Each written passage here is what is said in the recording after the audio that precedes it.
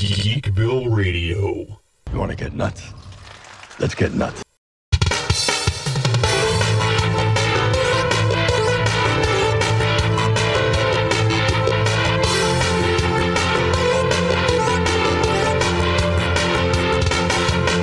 Welcome once again, ladies and gentlemen, geeks and geekettes, to Seth, a.k.a. Xandrax, the mayor of Geekville and the host of Geekville Radio. We got a special show lined up today. I've been trying to get this show done for a while, and it's almost perfect timing here with the release of the Flash movie, the first ever Flash feature film.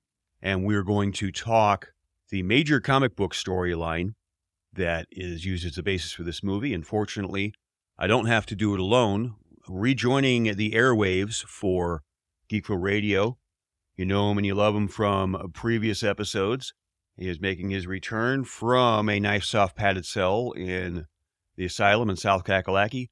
Crazy Train Jonathan Bullock. Train, it's been a while since we've done Geekville, so kind of dusting off the cobwebs here.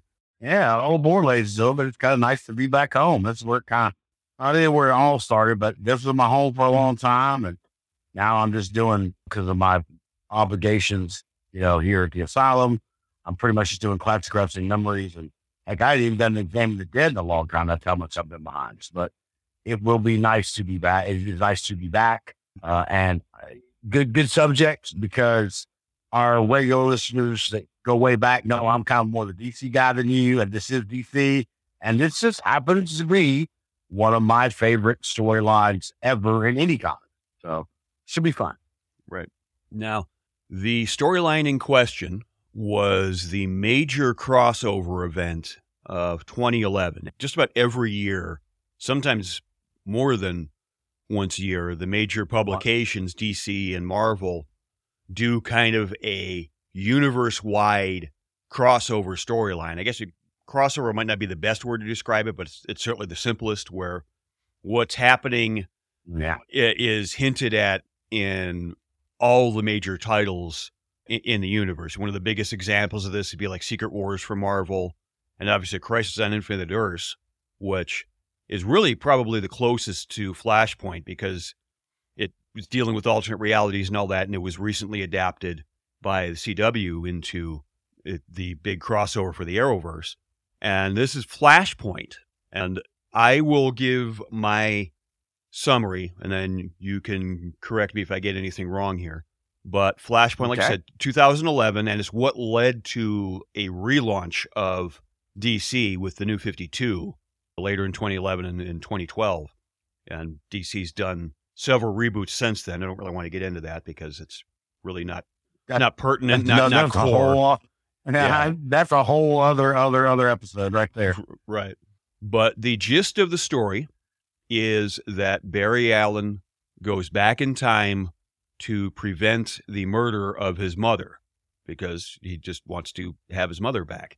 And somehow that act triggers a new reality. Basically, when he comes back, reality is all different. Now, I think one thing they're doing in the movie, and they did it in the CW series as well, that adaptation, is Barry's pretty well aware of what he does from the start.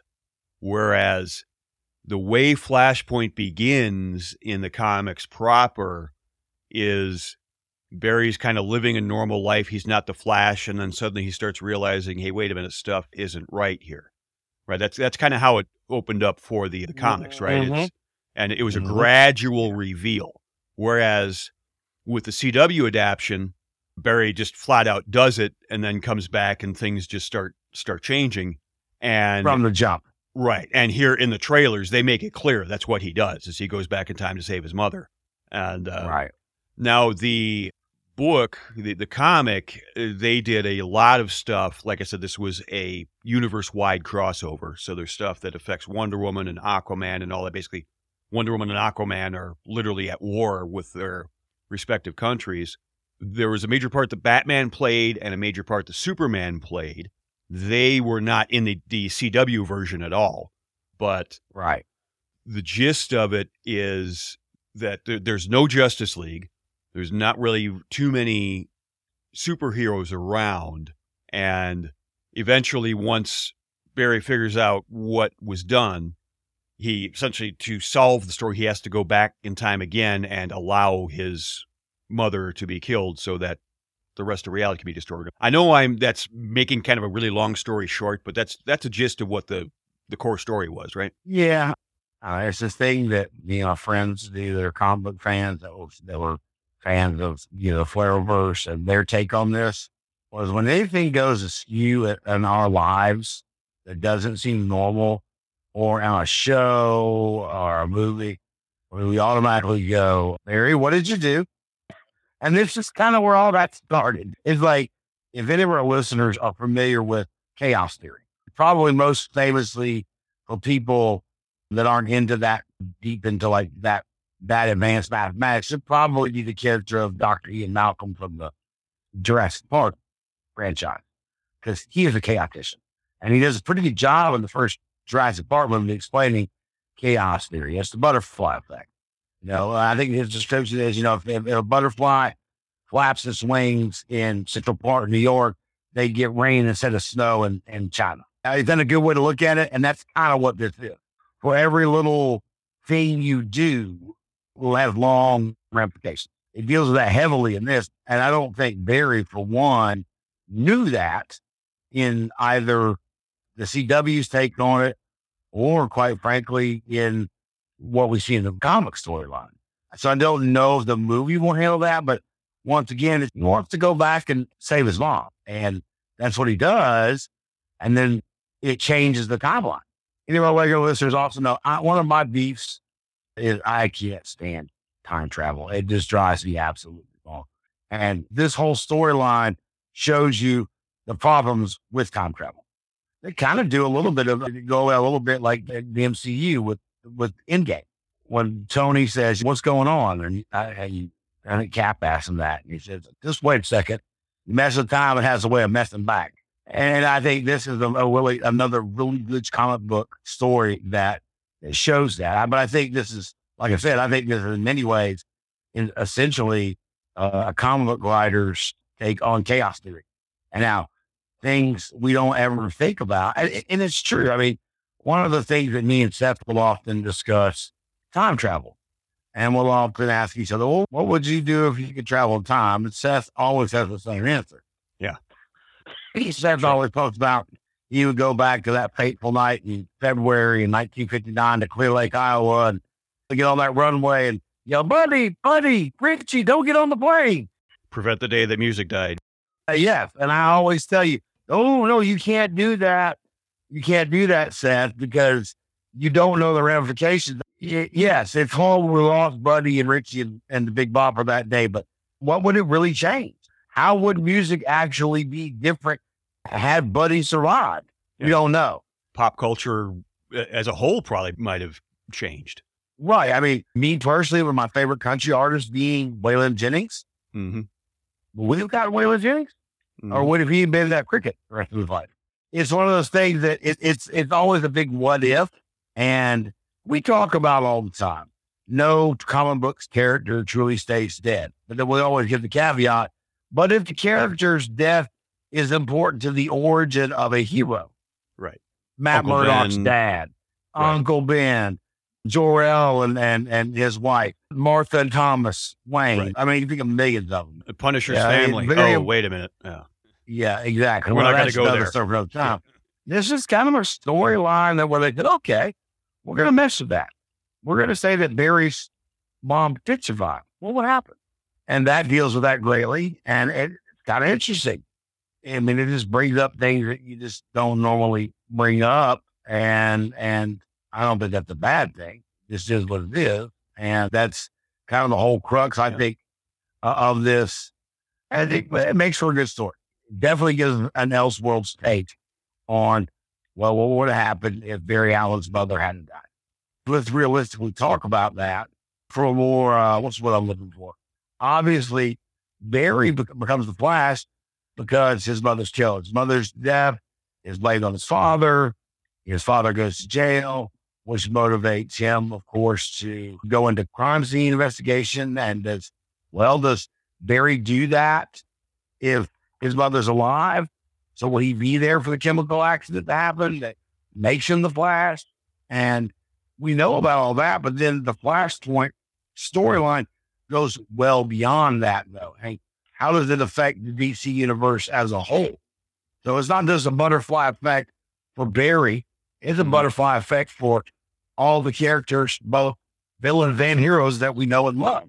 I mean, I think one of the most important ones that we're going to see in the movie is, of course, like you pointed out earlier, Seth, the involvement of Batman.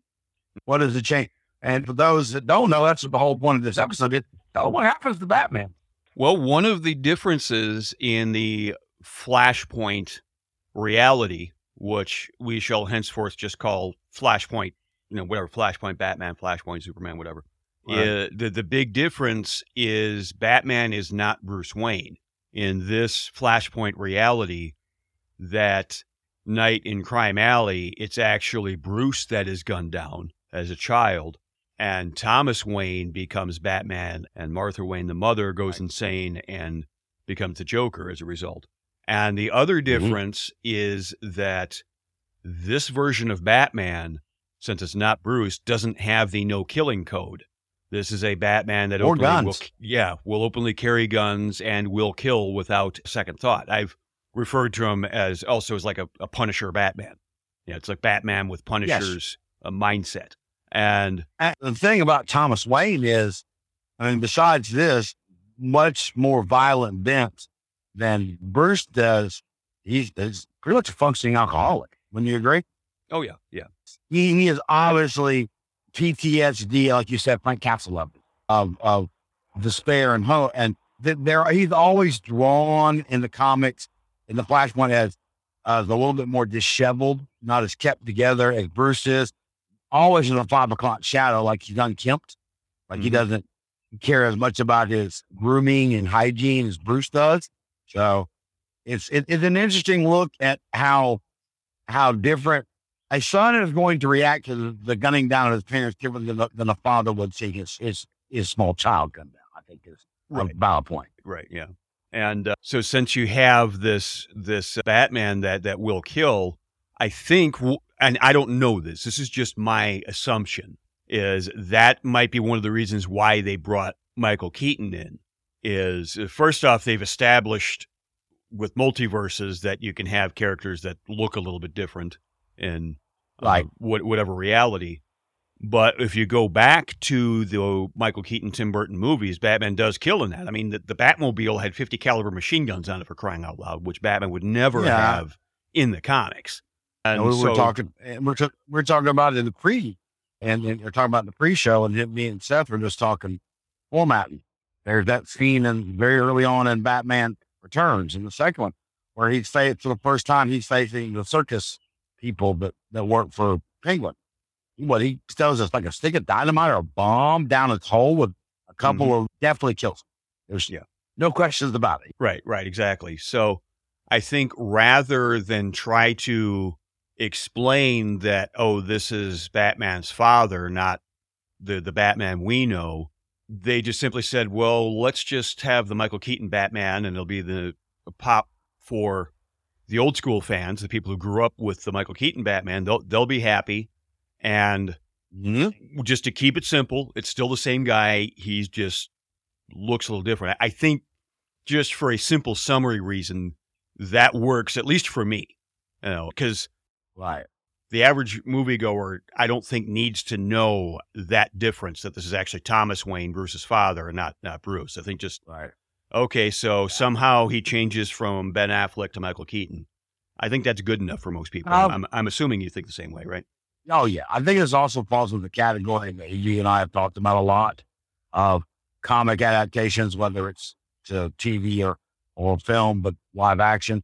You're looking at a 1 hour episode, you're looking at a 2 hour movie, whereas in a comic storyline like Flashpoint, you have several issues to cover a story with a lot of established history. So there's always going to be parts that are left out.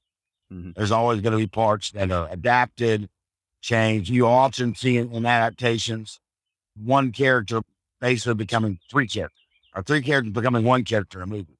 One character in a movie has all the traits of the three characters from the comics or the book that it comes. And I think that's you're probably right. That's what they do in here.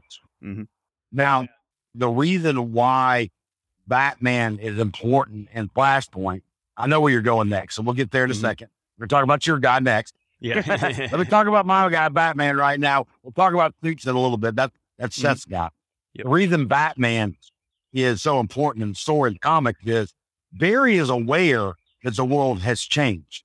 Okay. Now, in the comics, he kind of gradually begins to notice changes and go, okay, this ain't the same world. I changed more than just my mom being alive. First thing he knows is he doesn't have super speed anymore. It seems, it's to me, based on the trailers and the way it was handled in the CW version, was Barry knows right away that a lot of things have changed, whereas it's more gradual in the comic. But as he gradually begins to see that it's changed, he begins to realize, no, I need to change it back, because there have been so many broad sweeping changes. Like Seth said earlier, we're not going to get into it, but the Atlanteans that are led by Arthur, Fosterman, and the Themyscirians led by Diana, Wonder Woman, are at war now instead of being allied. And that's one of the many changes that could literally be catastrophic for the entire Earth. I need to change this. And he tries to figure out, how can I do it? And he realizes, well, the smartest guy when I was around and the old before I changed it was Batman. I'm going to go to Batman. And that's when he finds out the Batman of that world is Thomas Wayne, not Bruce Wayne. But somehow, because we're dealing with Batman and the logic of that character, he begins to, I said, yeah, he fully accepts that this is what's happened and why. And he figures out a way to get Barry his powers back so that Barry can reverse what he did. And I think that's going to be a large part of the Michael Keaton character in the movie. What say you, Seth? You agree with that?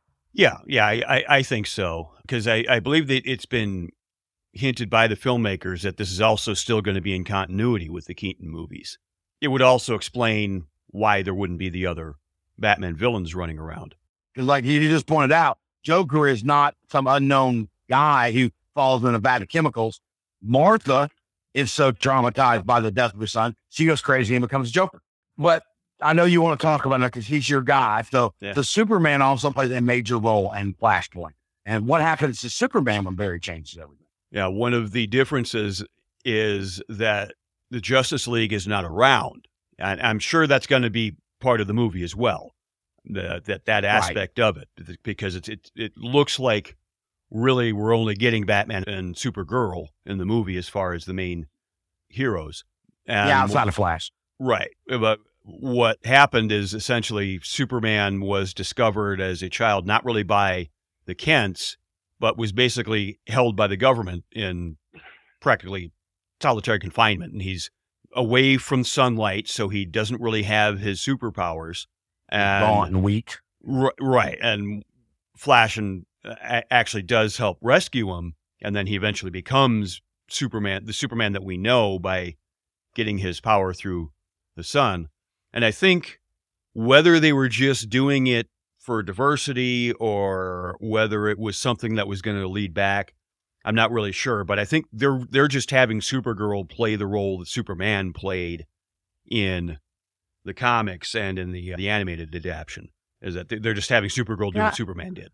I think you're right. I think we've discussed before that when it comes to Supergirl versus Superman, does it really matter? They're both Kryptonians, have the same skill. They have the same power set. And you're probably right. Like is the norm in Hollywood nowadays. There's gender swaps and ethnicity swaps, and it just is what it is. Either you like it, you don't like it, or you don't care. I think me and Seth usually feel, especially in this case, just don't care. Right. I'm that way. I'm sure you are too. Yeah. It's not very high on the list of things that bug me, I guess, is probably the way I would put it.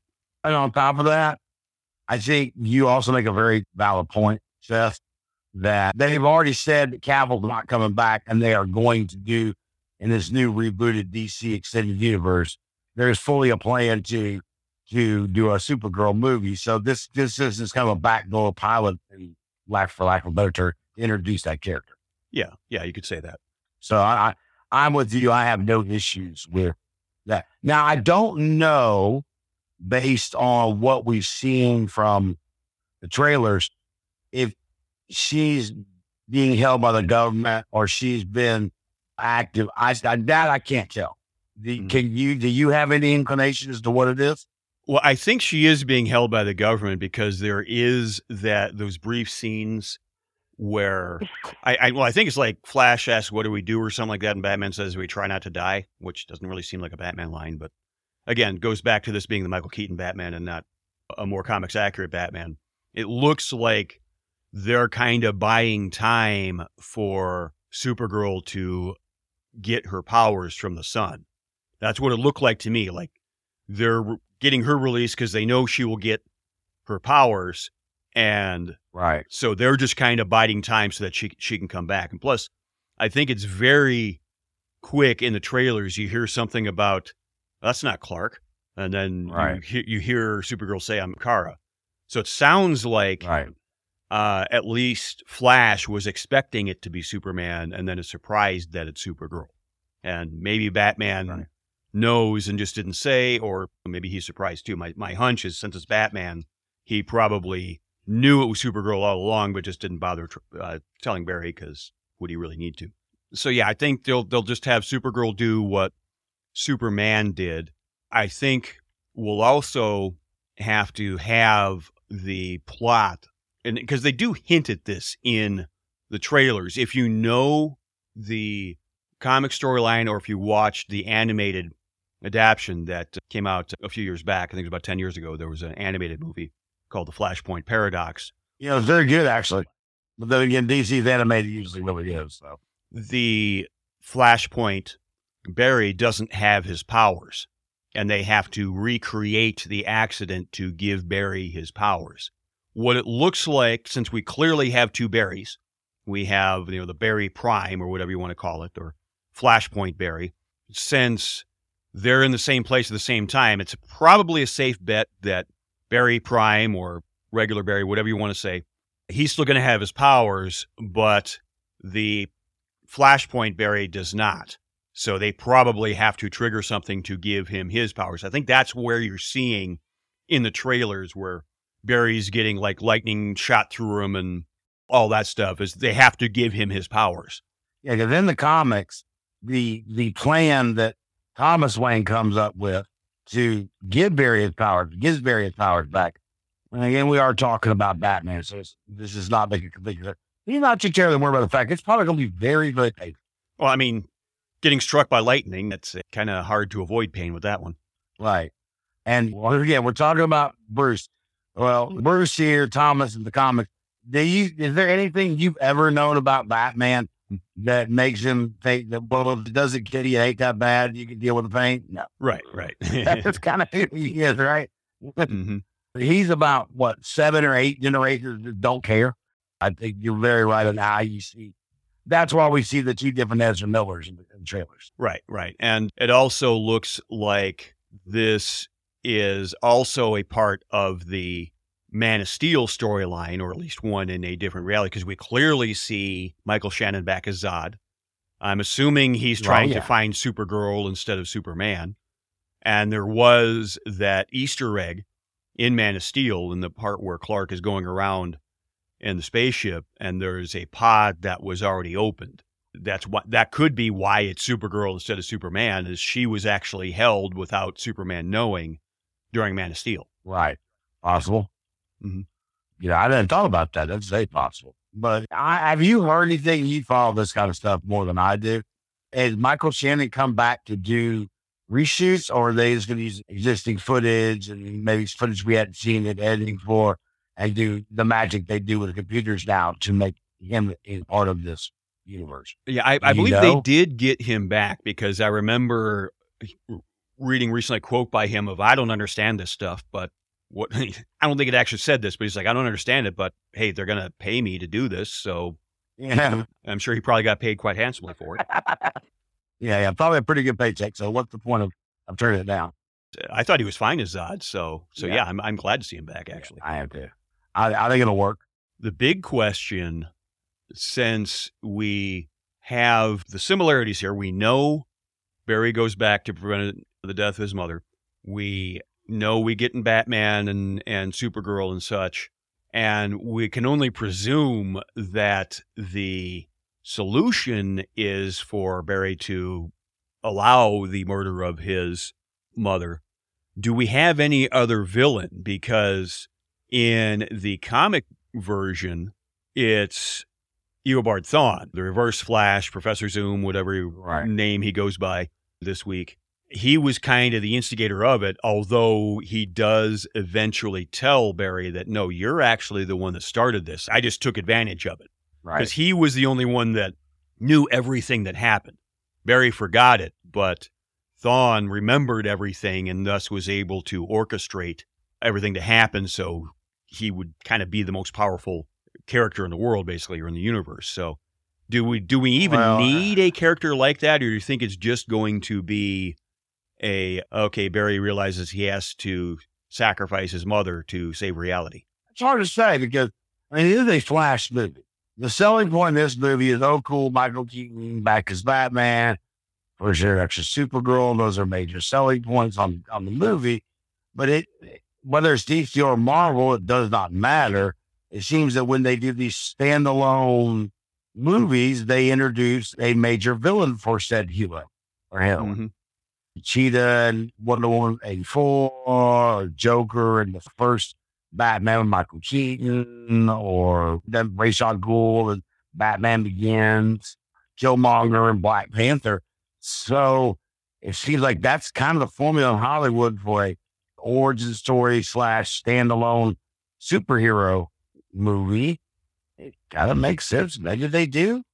Mm-hmm. They haven't introduced the Eobard Thawne yet. What villains have they introduced in DC movies? We've got Cheetah. What's his face? The Pedro Pascal character. Yeah. Max Lord. He was that version of Max Lord. Yeah. And you got General Zod. You got Black Adam. You got Black Manta, Orm. And really, it's probably going to be a lot of characters that are going to be recast, because this is really what is going to lead into the James Gunn reboot of everything, which is, I guess, is fitting since it led to the New 52 reboot of the DC universe. It's leading to a reboot of the cinematic Marvel universe. And if you're going to do that, I'm not going to say that Eobard Thawne versus Flash is the biggest baddie, but he's definitely an A-lister baddie. Yeah, because it really, I think when it comes to DC at least, because I think we talked about this years ago in early episodes, that outside of Batman and maybe Superman, if you're looking at DC rogues galleries, Flash is probably the one that has the best outside of the two big ones of Batman and Superman, because he's had some pretty, and not just speedsters. Significant. For me, personally, like well, according to Crazy Train type thing, Flash's rogues gallery is number 3 all time in superheroes across all imprints, with number 1 being Batman's rogues gallery, and Spider-Man's probably being number 2. Spider-Man has a great rogues gallery. Yeah, right. I'd agree with that. Yeah. Spider-Man might be the only character in Marvel that really has a good rogues gallery, because everybody else in Marvel is usually like basically 1 or 2 people. Yeah, the main villains for these characters are villains that were already universe-wide. Like Doom and Thanos and all that stuff. And Kang. So I've always thought, because you said outside of Speedster, you got Heat Wave, you got Captain Cold, Gorilla Grodd. He's got some real badass bad guys. If you're going to reboot, wouldn't hurt to go ahead and introduce a major villain.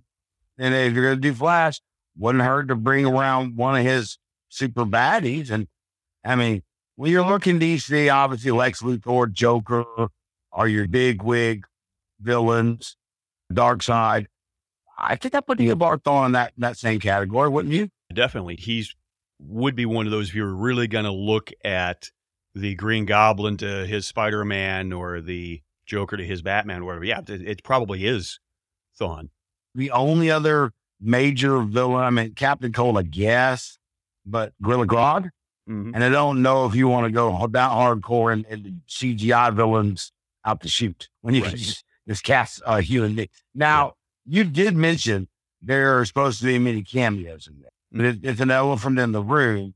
What's the over-under you say on a possible Grant Gustin cameo? I seem to recall hearing that they tried to make it happen, but it didn't happen, because I know they wanted to basically kind of mirror the scene that we saw in the Crisis on Infinite Earth segment in the CW series where the two Flashes met each other. I think they wanted to mirror that, but for whatever reason, it didn't happen, whether it was schedules or whatnot. There is a fan petition to get Grant Gustin to take over the role from Ezra Miller because, well, again, elephant in the room, Ezra Miller's not exactly a PR darling at this point. Well, I think I brought up before, the last time I was on Geekville, I'm shocked, especially considering they canceled Batwoman, even though it was done and made, that with all the problems that Ezra's having, they're actually going to go through with it. That's how big of a PR nightmare he's become for Warner Brothers and Discovery. But I guess they figured we got us the can. He's a big character. He was already established. Let's go ahead and go with it. And might I add on a personal note as a mental health professional, I really hope he gets some help. I really do. Yeah, me too. His problems seem well beyond just whatever your feelings are. You don't choke slam 60-year-old people in public if you're mentally stable. Okay. Right. And yes, that's one of the things he documented as having done amongst many, many other things I won't bring up. So I hope he gets help. And for what it's worth, I've never been disappointed with his portrayal of it. Have you? You're talking Ezra Miller's portrayal? Yeah, Ezra. You know, as much as I love Grant Gustin and love the Flash TV show, it seems like Ezra's take on it is actually closer to how Barry is in the comics. I'm kind of a loser, geek loner. Right. Because the TV take, there's still the scientist aspects there, but the Barry Allen is, he's that kind of nerd that's still a little hip, still knows a little bit about pop culture, and probably be a cool guy to have a drink with or whatever. Whereas Barry in the comics, Iris is like one of the few people that actually understands him. Yeah, I mean, I think I brought up before, we talked about Grant's take on it. It's like everybody, when they were in high school, there was one dude that hung out with the popular kids that wasn't a football player or wasn't like a rich dad. He was just like, he was literally like really one of the smartest kids in school, but all the cool kids liked him and hung out with him. That's basically, I think, the Grant Gustin Barry, don't you? Yeah, I think so too. And here's the thing. With all that being said about they couldn't get it to work out, we have known studios to lie through their teeth about that kind of stuff. Well, yeah, like with Spider-Man No Way Home. Yeah. And I was going to bring that up is that the whole idea, we already bring Michael Keaton back, right? Mm-hmm. And we know the critical and fan reaction to bringing Tobey Maguire and Andrew Garfield back and No Way Home. So there's already a precedent set that, hey, if you do this right, boy, the crowd's going to love it. I don't know what happened in your theaters, but in my theater, when Charlie Cox showed up as Daredevil, or Matt Murdock, I'd say, in No Way Home, it wasn't the biggest reaction in the world, but it got one of the larger reactions during the movie. There was definitely a lot of people there, I'd say about a quarter of the audience there, that obviously watched the Daredevil Netflix series, knew Charlie Cox was, they're like, yay! They reacted positively. So I think even that is kind of an example. Yeah, you can even bring a guy in that's a TV guy into a movie. If it's well known enough, you're going to get a positive reaction out of the fandom. Yep. And I guess the one other question that I would have about this as far as resolution is, I can't help but think we may get a nod to Crisis, because if we are truly going into a reboot here, and this is going to be a new reality, and this is just pure speculation on my part, do you think we get the recreation of Barry basically running himself to death like he did in the original comic series? Yes. I'm going to tell you why I think that. Because you've already brought up the fact there's two Barrys. Mm-hmm. One of the Barrys could just do this, and that leaves the other Barry. Mm-hmm. And if you're going to recast Barry and get rid of Ezra, this would be an opportune time to, when the Ezra one disappears, whoever you surprise casting hears as the new Barry. Mm-hmm. You follow what I'm saying? Yeah, definitely. When he comes out of like the Speed Force, well, you're not Ezra Miller. Right. You know, I'm speaking like out of my butt now, but if I'm the filmmaker, I'm having some creative control on it, and my margin orders are, okay, reboot this. And I would be the one just, well, if that's what you want me to do, we're going to recast the character anyway. Why don't we ever introduce him right here as a kind of surprise at the end and a little dangle in the carrot for when we come back with him as the new Flash? Yeah. And this also hit me when I was jotting down my notes. I know we talked a little bit before about how somehow Ben Affleck is going to change into Michael Keaton. And I know Michael Keaton's in his, I think he's 70. I think he turned 70 this year, maybe last year. Yeah. If I didn't know who Michael Keaton was, and just looking the way he does in the movie, if he told me he was in his 50s, I probably would believe him. I think he's looking really good, at least as far as for his age. Would you say that too? Sure. Oh yeah, he's definitely got that. Granted, it's Hollywood, makeup, camera angles, plastic surgeons, or even just computer effects. They can obviously make guys look younger or better than they do. But yeah, he does. Mm-hmm. I wouldn't call him an ageless wonder, but I put him up there with Harrison Ford. But what I can see in the Indiana Jones trailers, Harrison's 80, and he looks pretty good. Yeah, definitely. And maybe that'll kind of be the explanation, because obviously Ben Affleck's a lot bigger than Michael Keaton is, both height and size. Yeah, he's a thick guy. So it will be interesting to see if there's like a different identity or something along that lines, because it sounds like Barry's not going to recognize Bruce when he sees him, when he sees Michael Keaton instead of Ben Affleck. So now, as far as being pumped to see this, I would say as far as superhero movies this year, this is the one I'm probably waiting for the most. And really, the other one, at least as far as Marvel, isn't even movies, Secret Invasion. That's going to be the next one I'm going to cover as far as weekly reviews for Geekville Radio when that starts up. A couple weeks it starts? Yeah, as of this recording, I think we're about 2 weeks away from it. So that'll take up my time that it had been used up for Mandalorian up until, about 2 months ago. So I take it you're probably pumped for this as well, because like you said, it's one of your favorite comic series, and just you being a DC guy. I'd say, yeah, I'm with you. It might be my favorite or my most anticipated movie this year, comic book. I was very pumped for Guardians 3, which I saw, just because I knew it was James Gunn's swan song with that franchise. And like you, Secret Invasion, I'm very interested to see where they go with that. So those are probably the three most highly anticipated live action projects for me, and with this one being number one.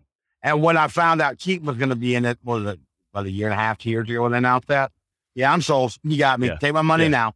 Like the animated GIF of everybody like celebrating and Kermit waving his arms all flippantly and standing ovations and all that stuff. And I don't know when it's going to happen, but we do know it's announced to happen. Whenever or however, or it's a standalone movie or as a role in another character, when we get to see Jason Momoa as Lobo, I'm looking very forward to that. Yeah, that will be very interesting. Yeah.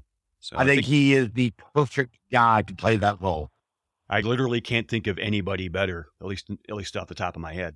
Yeah, it's kind of like if RDJ was born to play the role of Tony Stark, I think Jason Momoa was born to play the role of Lobo. And I think Ryan Reynolds would probably play the role. All right, so that's going to bring us to the end of this episode of Geekville Radio.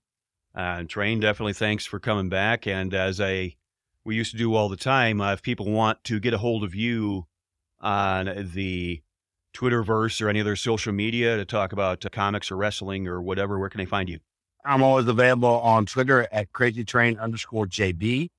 I'm also, that's pretty much my handle across all social media. If you do a search, that'll be in there. I also, I don't think I have administrator privileges for the Geekville Radio Facebook page, but I do for our podcast together.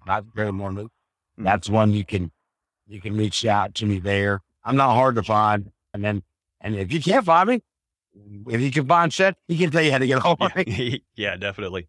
And this is Geekville Radio. Just don't be giving out my personal cell phone number, all right? No, I would never do that. So, okay. Yeah. And this is, of course, Geekville Radio. You can find us at geekvilleradio.com, the podcatcher of your choosing. We're all over the podsphere, whatever you want to call it, podverse, with Apple Podcast, Google Podcast, Stitcher, Spotify, iHeartRadio, pretty much you name it. Wherever you can find podcasts, just do a search for Geekville Radio. You can find us, as well as our other shows, like Geekville Radio's Nostalgia Trip. We also got the Lesser Known Geek Hall of Fame, Examining the Doctor, where myself and Mark Short talk Doctor Who. And then, of course, there's Classic Wrestling Memories, which is still the ongoing show that Train and I do about old school pro wrestling. got a lot of stuff coming up soon for that as well. So I definitely want to thank you folks for listening. And we will be back next time with our review of The Flash. I don't know if Trey will be able to make it. It depends on the schedules and whatever's going on at the asylum. So if a lot of it's going to depend on, yeah. Can I get a pass and get away for a couple hours? Yeah. I plan to see it this weekend when it opens, but no promises. And as our regular listeners know, I'm now helping out. I'm back semi-involved in wrestling again. I'm actually wrestling a match at a show the next weekend, so I don't know when I can see. I can't see it that week, but I'll figure it out. Yeah. All right, so we're going to power down here in the Geekville Radio studios, and we'll talk to you folks again next time. Geekville Radio is not sponsored or endorsed by any product or company unless specifically stated. The views expressed by the hosts and or guests are purely their own and do not represent the views of GeekvilleRadio.com, A1-Wrestling.com, or any affiliates. Some media used on Geekville Radio is the respective copyright of its publishers, all rights reserved.